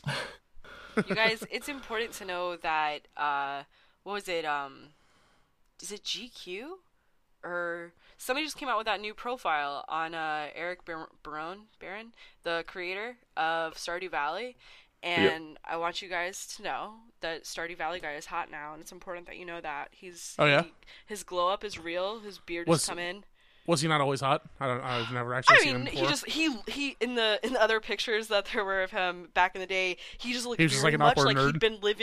he'd been living in a living room with his girlfriend, desperately trying building to a video game. Yeah. Yeah. And now it looks like he goes outside sometimes, and I'm very happy for him.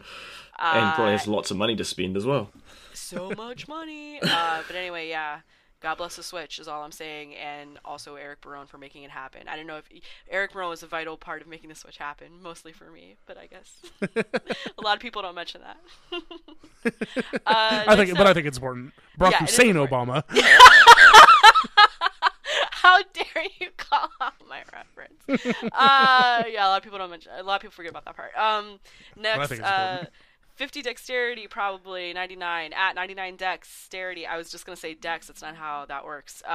PS3 easy. Yeah, PS3 easy, mainly due to there being a massive library of fighting games: Guilty Gear, Accent Core, Persona 4 Arena, Capcom vs SNK 2, Darkstalkers, Marvel vs. Capcom, Virtua Fighter 5, etc. Plus Dark Souls 2. Heart emoji. Yes. Heart eyes emoji. Different emojis. Oh. How dare you call me out like this on the internet? Oh my god. Oh my god. John, all I have to say about this John at 99 dexterity is that none of those games let me kick your ass as Goku, so I'm not interested. I hear Goku's great, huh? He is great. Yeah, he fucking loves Goku. Actually the best, yeah. No, agreed. Goku's the best. Oh man. Dragon Ball Super, I think the final episode's supposed to be tonight, I think. Oh, the very final episode? Yeah. Are they not running another season? It's just over? Well, no, they said they'll probably be back, but this arc is over. They said they'll probably come back with some more. But what they've been doing, like once they got to 129, they like skipped a week, and so they had to wait 2 weeks for episode 129, and then they did the same for 130. And so it's been dragging on. I'm like, and last week was 130, and I'm hoping they're not going to skip another week this week because I'm really excited. Okay, I have to call this out. This is a moment of pure, beautiful serendipity. Yeah. Is that as we're making fun of John for not liking Goku, this motherfucker drops into our Discord and drops off a Photoshop of Goku with the word garbage over his chest. Rude. Uncalled for. I'm gonna ban him. It's very funny. I'm gonna ban him. Oh man, I want that to be the album art. I don't know who you talked to about that. That's pretty good. I do the album up, and I'm not putting garbage Goku together. Then I want it to just be a picture of me, but I want my eyes to be with like a censor bar, and I want the censor bar to say garbage. That's also good. Anyway, you can do whatever you want. You know. Well, no, I'm happy for suggestions. Vader, did you just delete that? Yes. I'm not having that there. All right, let's stop talking inside baseball about our Discord chat. Let's move on. Kyle Durbin at Kyle Durbin 19 says the fat PS3 as it was backwards compatible with PS2 games, so you have the biggest catalog, and that's definitely a smart move. That I don't PS2 appreciate library this pretty dope.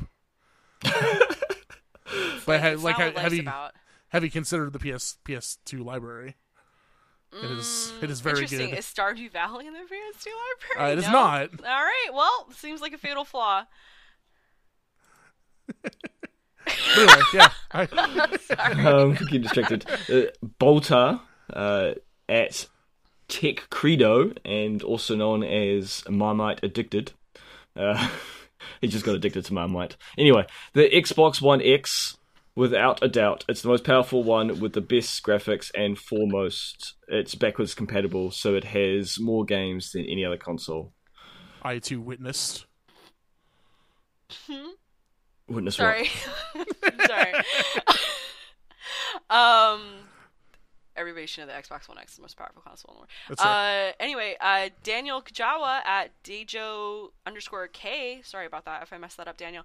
Right now, it's definitely the PS4 because it's the only console where you can play Dark Souls and Bloodborne. Did you know that, everybody? Nope. Did you know the PS4 is the only place where this is available? This is it. It's true. It's and true, also, and I've never Stardew heard Valley. it before. Yes, true, I do have. I own Stardew Valley on every platform that it has come out on, except unless it's been out on the Xbox One X, the greatest platform of all time, in which case I don't. In which case I did not cop that. Oops. All right, we've got Big Papa Nito at Glaber's Nito. He says, the GameCube, it's just so darn cute. Also Mario Sunshine, Wind Waker, Eternal Darkness, and Freedom Fighters, but mostly the whole darn cute thing. Agreed. It is a very cute also Animal console. Crossing. And also Animal Crossing. Boy, Very what a good game. The GameCube was my very first console. Also, Super Smash Bros. Melee. What a good game. Well, I'd rather we didn't bring that up, but we're gonna keep talking about it. All right. Don't know why you'd remind me of that. The Animal Crossing though is very good on that. Yeah, it is. I still have my on GameCube. I Shenmue? don't think so. It was on the Dreamcast. Oh, okay. Sorry, my bad. Shenmue. Resident Evil 4, first on GameCube. Boy, what a good game that is. That's a wild idea. That's so wild to me that Resident Evil 4 came out first on GameCube. Resident Evil 4 was a GameCube exclusive for a long time. So crazy, and I love it. I love it very much. Next up, Bloodborne Greer at JG Greer.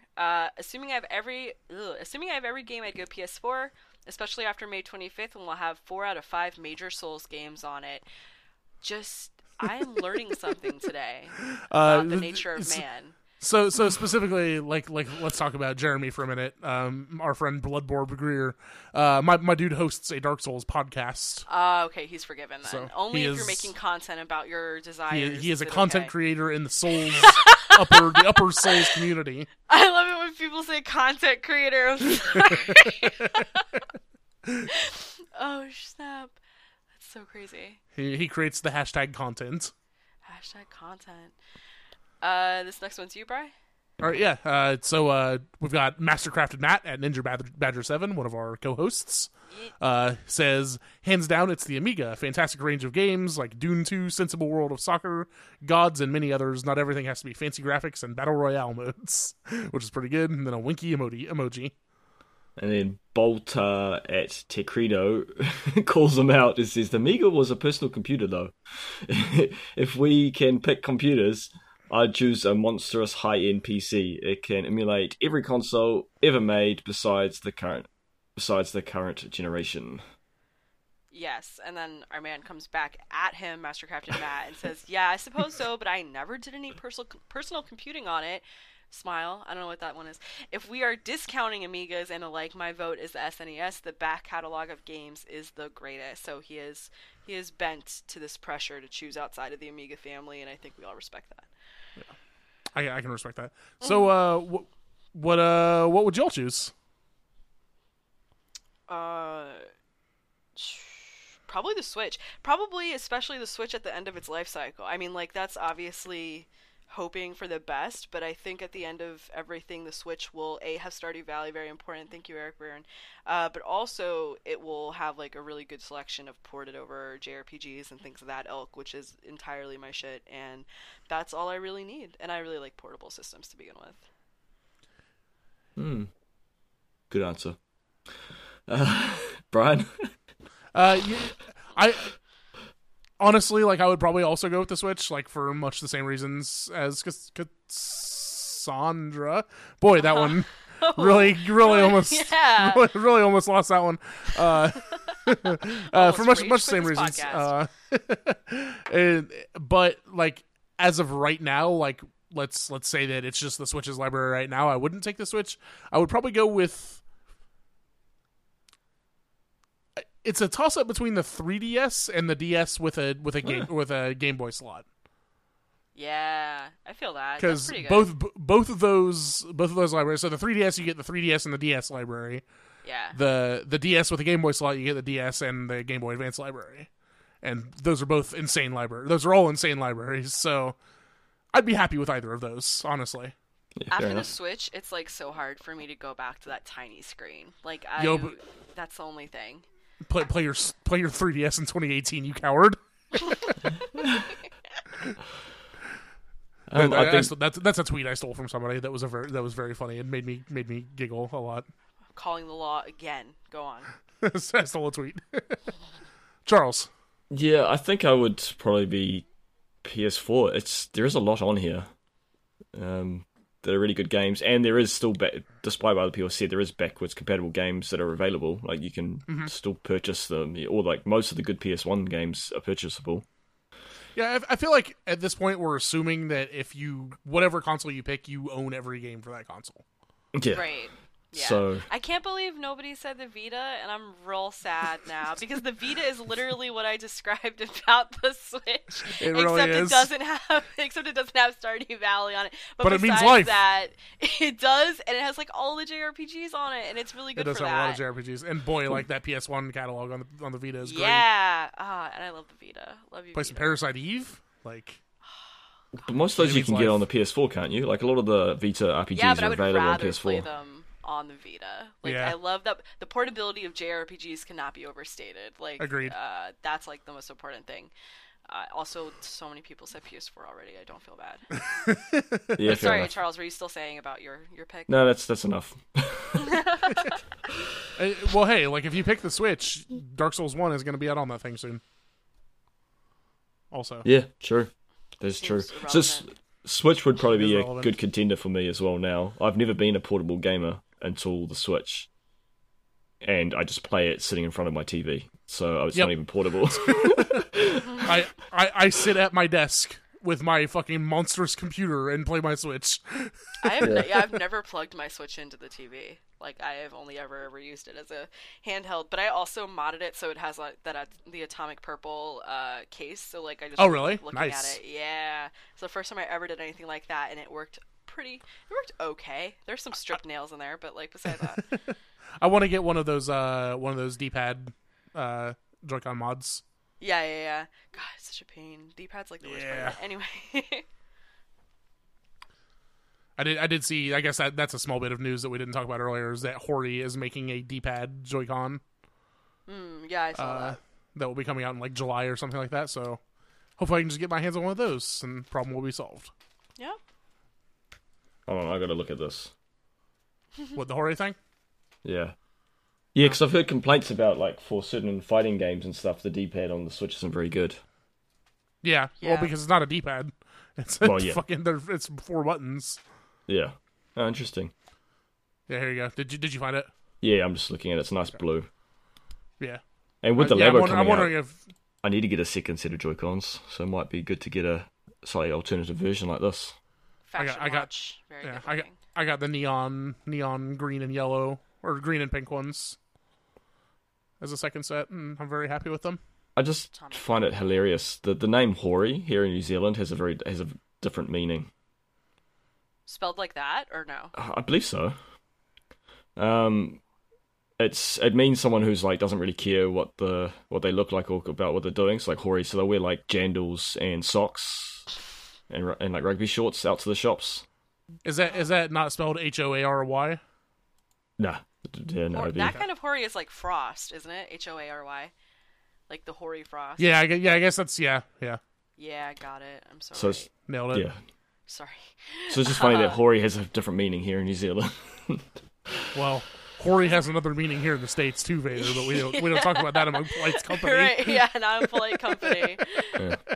I don't know what that means. I don't want to know. I think it's time to end. Yeah, let's wrap this bad boy up. Set us free. So this is Dark Insight. It's a podcast that you listen to. Did you know that name is from Dark Souls? It's from Dark Souls and Bloodborne, actually. That's crazy. Yeah. That's crazy. Actually.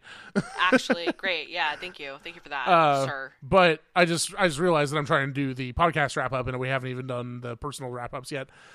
So Kassandra, you go first. Why don't you tell us where we can find you on the internet, what you do, if you do anything. Oh, okay. Hi. So my name is Kassandra. That's how it's pronounced. I just want to make that clear. And I pronounced it correctly that time. Unlike some mistakes that have been made throughout this recording. One mistake. All right. No, it's fine. My good breeding forbids me from mentioning anybody by name. Anyway, you can find me on Twitter at West, like Kanye, _rights, spelled the normal way. I don't do anything. I work a job. And it has nothing to do with content creation. I'm so sorry. But you can feel free to come be friends with me. I talk about video games all the time.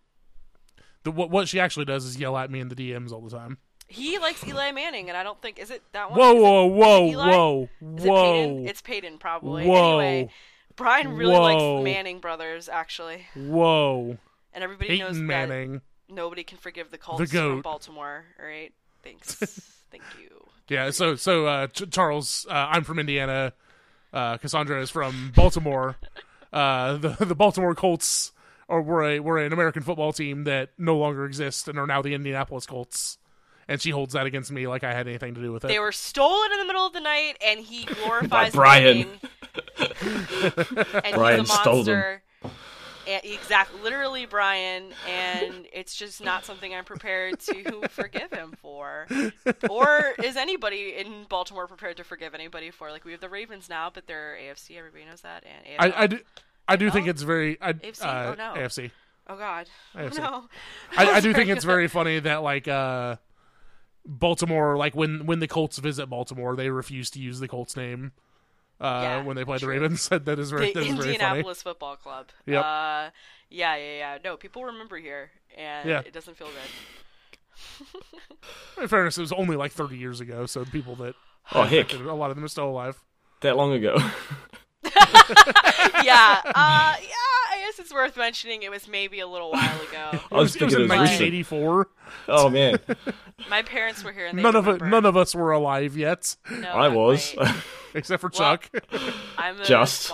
I'm also accepting any kind of birthday congratulations. Again, at West_rights. You're more than welcome to tell me happy birthday. It is on March 29th. Thank you very much. Do you want to give out like your PSN ID or like your Steam ID so that people can give you games? Yeah. Your PayPal email. DM me directly for my Amazon wish list. There's a number of games that I have yet to acquire somehow. It's unclear to me.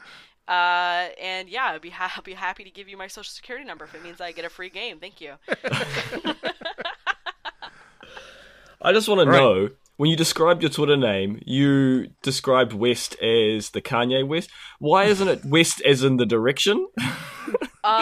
That's what I ask myself every single day. But since I've been a child, it is when I was like whatever, like in middle school, I guess. Like, is when Kanye came out into the world, and since then everybody always like, first of all, when you tell somebody your last name is West, they think it must be a more complicated spelling than it really is, because that's just like too simple.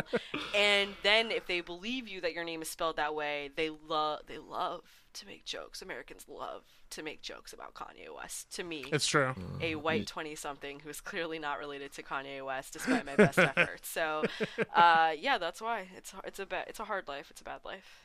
You should purposely choose not to reuse the Kanye reference then. You're right. Yeah, I know, but it's the only language that Americans understand. Hall of the press. This is very short, but it's very funny to me. So this is a serious subject. So we know the March for Our Lives is going on today. Yes. It's a very important thing. Just down the street in DC. It's yeah, very close to me. We're trying to get some measures of sensible gun control going in America. Exactly. We're having a lot of trouble doing that. But importantly, the trending hashtag for March for Our Lives is hashtag gun control now. There's a misspelling. It's CONTOL. There's no R, and it's very funny to me. There are 12.2 thousand tweets with the hashtag gun control now. Oh God, how did we? This is why we can't make it happen. This is why we can't make it happen. That was another facepalm moment. Oh my goodness. America. All right, Charles, where can we find you on the internet? VitaVanOden.com. I have a website. Yes.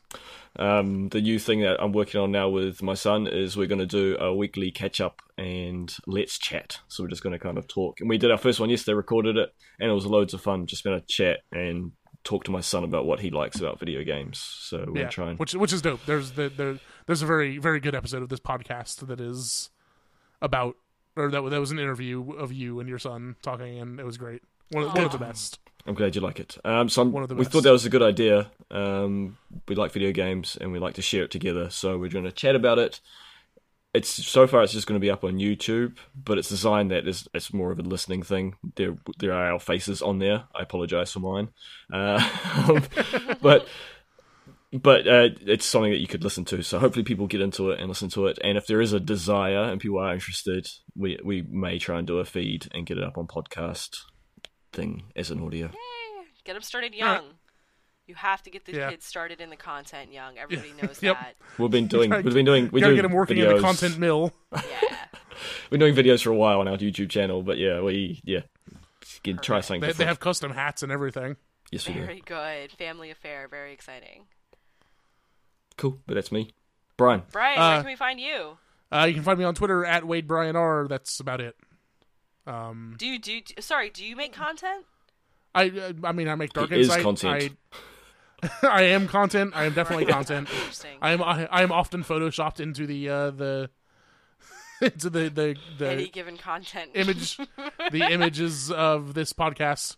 My other podcast is kind of on hiatus right now because I've been working way too much. So maybe at some point that'll come back. Hopefully, when I'm not working 1,000 hours a week.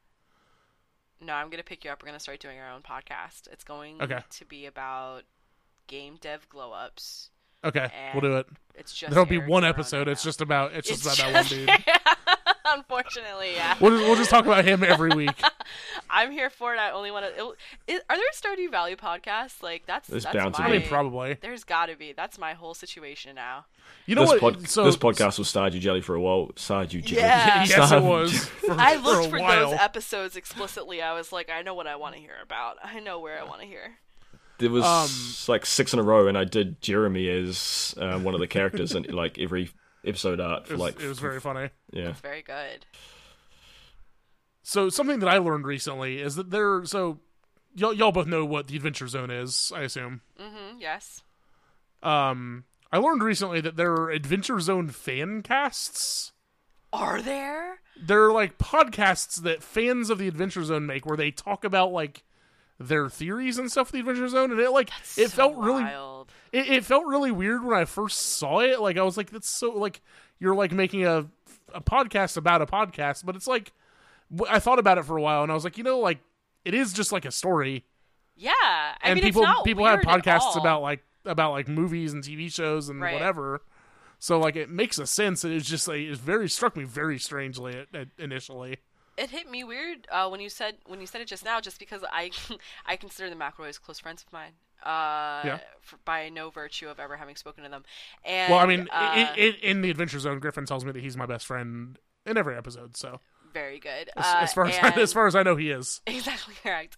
But so it's just weird, like because it immediately struck me as like some people made a fan cast about my friend's podcast, and I'm like, oh wait, no, they're kind of like a media empire. I guess that does make sense that like people are making spin-off podcasts about it. Like that's certainly within the lines of clarity that makes perfect sense.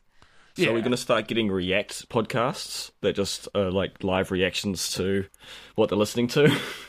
It's just going to be people dragging me for jokingly calling the Xbox One X the most powerful system of all time.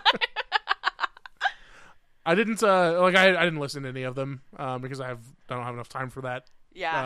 In my life, but I mean, like no judgment. Like I'm sure they're perfectly fine, but like I can imagine that's probably kind of what it is. Like, is that they are reacting to whatever happened in the last episode and talking about their theories about what might happen in the future and. Yeah, well, just more or less just like let's react to like the Walking Dead episode that just came out or whatever. You're right. It's not that weird. It just seems weird because strange. it's a podcast. Yeah, it's a podcast about a podcast. Well, and I was more referring to like the YouTube thing where it's the react, and so people are just watching YouTube videos. Oh, sure, yeah. So it'd be hilarious if someone did a podcast where they're literally listening to it as they're recording the podcast. That would be a bit strange. Lol, I made my grandma watch Two Girls, One Cup for the first time, and here's her YouTube video of her reaction to it. Brian, stop this podcast. Yeah, we need to stop. It's getting all right. This has been Dark Insight. It's your home for video games. You can find us on Twitter at Dark Insight Pod. We are always happy to accept your news and reviews, ratings, your monetary donations. Your monetary donations, 5 stars only, $5 only. No more, no less. If you give us 4 stars, I will hunt you down and kill you personally. If you give us 3 stars, I will assign Vader to hunt you down and kill you personally. 2 stars and 1 star, Kassandra will do it. I'll find you, and I'll find you. And she's the most violent of us all, so it's be prepared. True. She may as well be John Wick. Yes, Keanu. I love him so much. Thank you very much for joining us. This has been a lot of fun.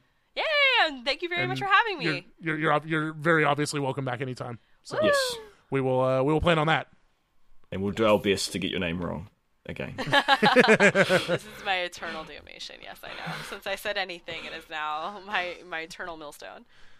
Yeah, everyone that listens to this podcast is gonna call you Kassandra forever. Sad.